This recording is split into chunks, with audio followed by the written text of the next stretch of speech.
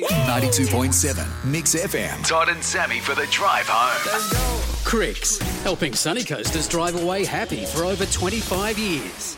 Sammy, Strayan Ninja Warrior, back on the TV, Channel 9, this Sunday night at 7. I don't know why they don't use Vanilla Ice and the Go Ninja Go song. Go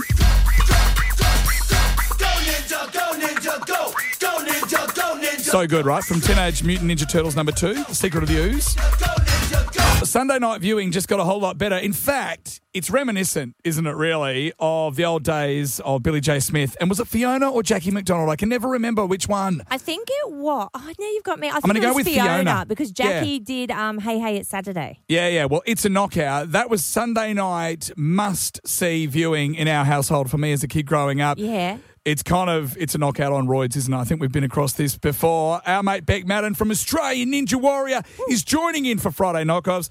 Mads, how are you? Oh, I am well, Todd and Sammy. And you know what? You did right. I have that lovely memory of that, that Sunday night sort of ritual with my family, my brothers sitting down and watching those iconic shows. And I actually think Ninja Warrior is really one of those now because it's event TV and everybody in the family sort of wants to see it. So I hope in 30 years' time everybody will not remember if it was Jackie or Fiona or Bec or whoever the hell it was hosting these shows and everyone will be like, oh, yeah, that just was a great show. 7 o'clock Sunday night, though, lady. It's back. Mount Midoriyama. Is it still Mount Midoriyama or are we going with something even more intense this year? No, it is that. $400,000 is at the top of Mount Midoriyama this year because no one's been able to conquer it. So remember, that's tax-free.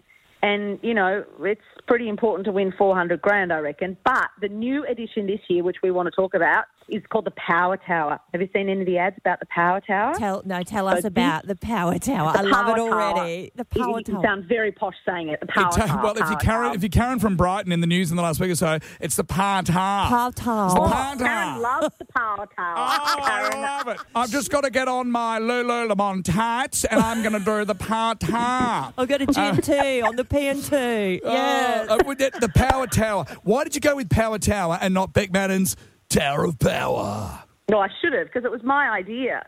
There's some rumours circulating around town that Ben Fordham is trying to claim this idea that he dreamt about the Power Tower and he told the producers and he thinks it's his idea. Well, I don't want to delve into Ben Fordham's dreams. No, thank you.